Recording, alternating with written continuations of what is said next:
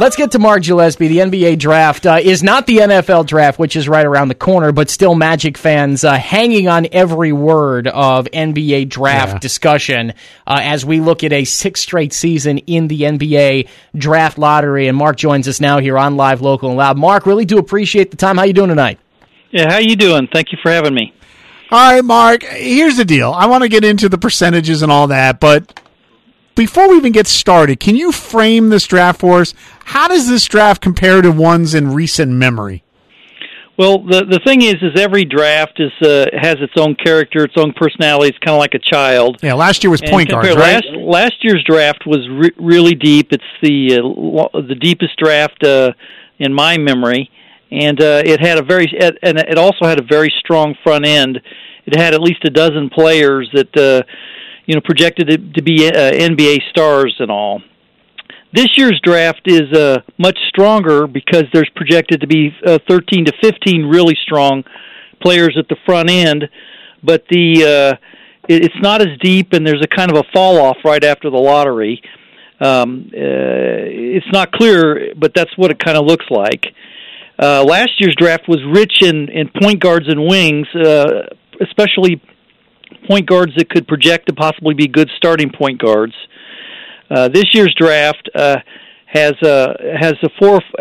the beginning projected to have 4 or 5 potential franchise players. I think people have reconsidered that down to a couple. The people that were originally conceived to be these franchise players would be DeAndre Ayton of Arizona, the center there, Luka Doncic, the wing from Real Madrid, Spain, Marvin Bagley, the big that played for Duke, Mohamed Bamba, the center for Texas, Michael Porter, the injured combo forward for Missouri, and Trae Young, who everybody's talked about from Oklahoma. But the point guard crop was particularly weak. The starting point guard crop was particularly weak. Which is great, since now we need one. Yeah, that's the problem. Yes. And Trae Young fortunately came out of the woodwork, but then he faded. It looked like, oh, yay, but then he faded. So yeah, Scott Inez was one of those. Yay! Oh, he's in. No, he's Scott. Still in? Scott is all in on Trae Young. If the Magic have the number 1 pick, he wants Trae Young to go to Orlando. Mark, I want to, and I'm not sure if you mentioned Luka Doncic there, but I wanted to ask you about Luka Doncic. The Magic's front office, Jeff Weltman and John Hammond, they were he had overseas. A bad game. He did not play well. He did not play well. What are your thoughts on Luka? What can you tell us about him? Of course, anything I see is just highlights and reruns from some of his games overseas, and I read some box scores. But does this kid look like the real deal to you? He looks like the real deal. The question is whether he's a franchise player. So the question isn't whether he will be highly successful in the NBA. The question is how really highly successful is he going to be? And that's what the argument's going to be. That's going to go for the next couple months. There are a lot of people that seem to think he's a franchise player. I've only seen one full game with him in it, and he looked really good. But but the thing that I've been told is that when that you have to really watch a lot of his games, and that he's been playing hurt here recently when I watched him. So I'm in on him because, as one guy said, and I believe this to be true, he's the best point guard in the draft. He's the best shooting guard in the draft. He's the best small forward in the draft, and he's the best power forward in the draft. Oof. He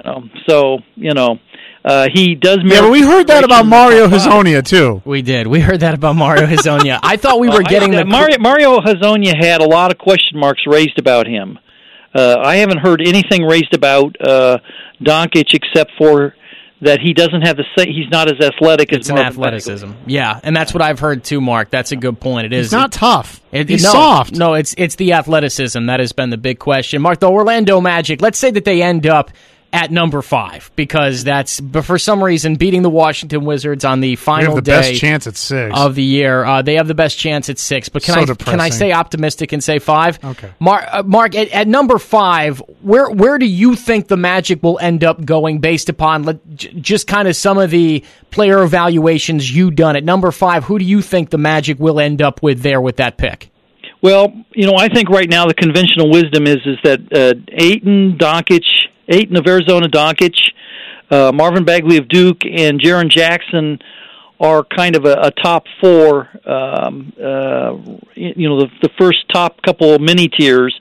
So if you're going 5, you're looking at Michael Porter of Missouri, Mohamed Bamba of Texas, and you're looking at Trae Young out of Oklahoma. And the thing is every one of those guys has some yellow flags hanging off of them. The first 4 guys, there are people that have some questions about them, but there's not a lot of concern about them at all. Mm-hmm. With Porter, it's the back, and then the other thing is that he's still essentially a high school player. He didn't play at all. So how good are his ancillary skills?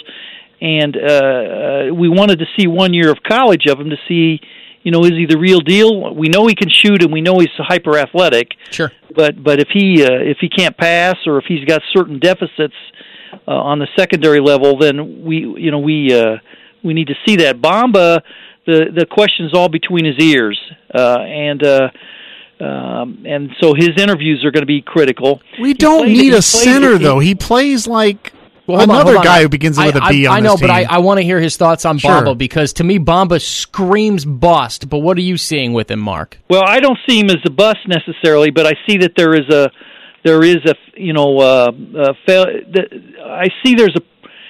he has a Rudy Gobert ceiling, but I just don't see how he's going to reach it, and he's going to have to persuade people that he can get there. People forget when Rudy Gobert came in, there were a lot of questions about him, but Rudy Gobert, people forget this, Rudy Gobert worked as hard as Giannis Antetokounmpo and other players like that, Jimmy Butler, to become really good. Is that what Mohamed Bamba is going to do? I don't know. The other thing is that he went into a bad college situation. He should have gone to Kentucky. I think he had thought about Kentucky.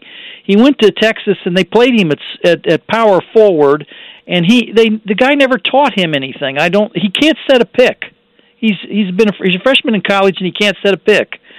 So the thing is that I have some concerns there, and I think he might slide in the lottery to where someone's more willing to take a little bit more risk and everything for the potentiality of a That's not going to be us.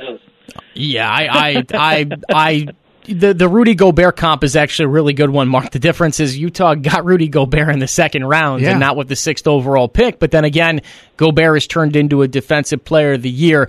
Mark Gillespie joining us here on Live, Local, and Loud, talking a little NBA draft. Mark, let me get you out on this, and it'll just be a very, very simple question. With the number 1 pick, who do you think is selected with that number 1 pick? The Phoenix Suns and whoever their new head coach, they take who with that number 1 pick? I think that any team that ends up with the number 1 pick is taking DeAndre Ayton. I think they get fired. The general manager gets fired if he doesn't take DeAndre Ayton. So you think he's above and beyond everybody else? DeAndre Ayton is easily the best guy. I don't think that. I didn't say that. I said you asked a different question. I did. You're right. The thing is that what do the owners think? And the owners, the thing is that every general manager knows that if he takes DeAndre Ayton and somebody else comes out and is better, they'll just say, well, DeAndre Ayton, everybody said he was the best guy. So that's the safe pick. That's the keep your job pick. Okay. That's the keep your job pick. And that's what general managers need to do, among other things. Mark Gillespie. Hannigan apparently didn't make that decision. No, he did not. Mark, really do appreciate the time. I want to make sure we check in with you kind of leading up to the NBA draft. So we'll talk to you real soon. Okay, you take care, sir. Thank you for having me.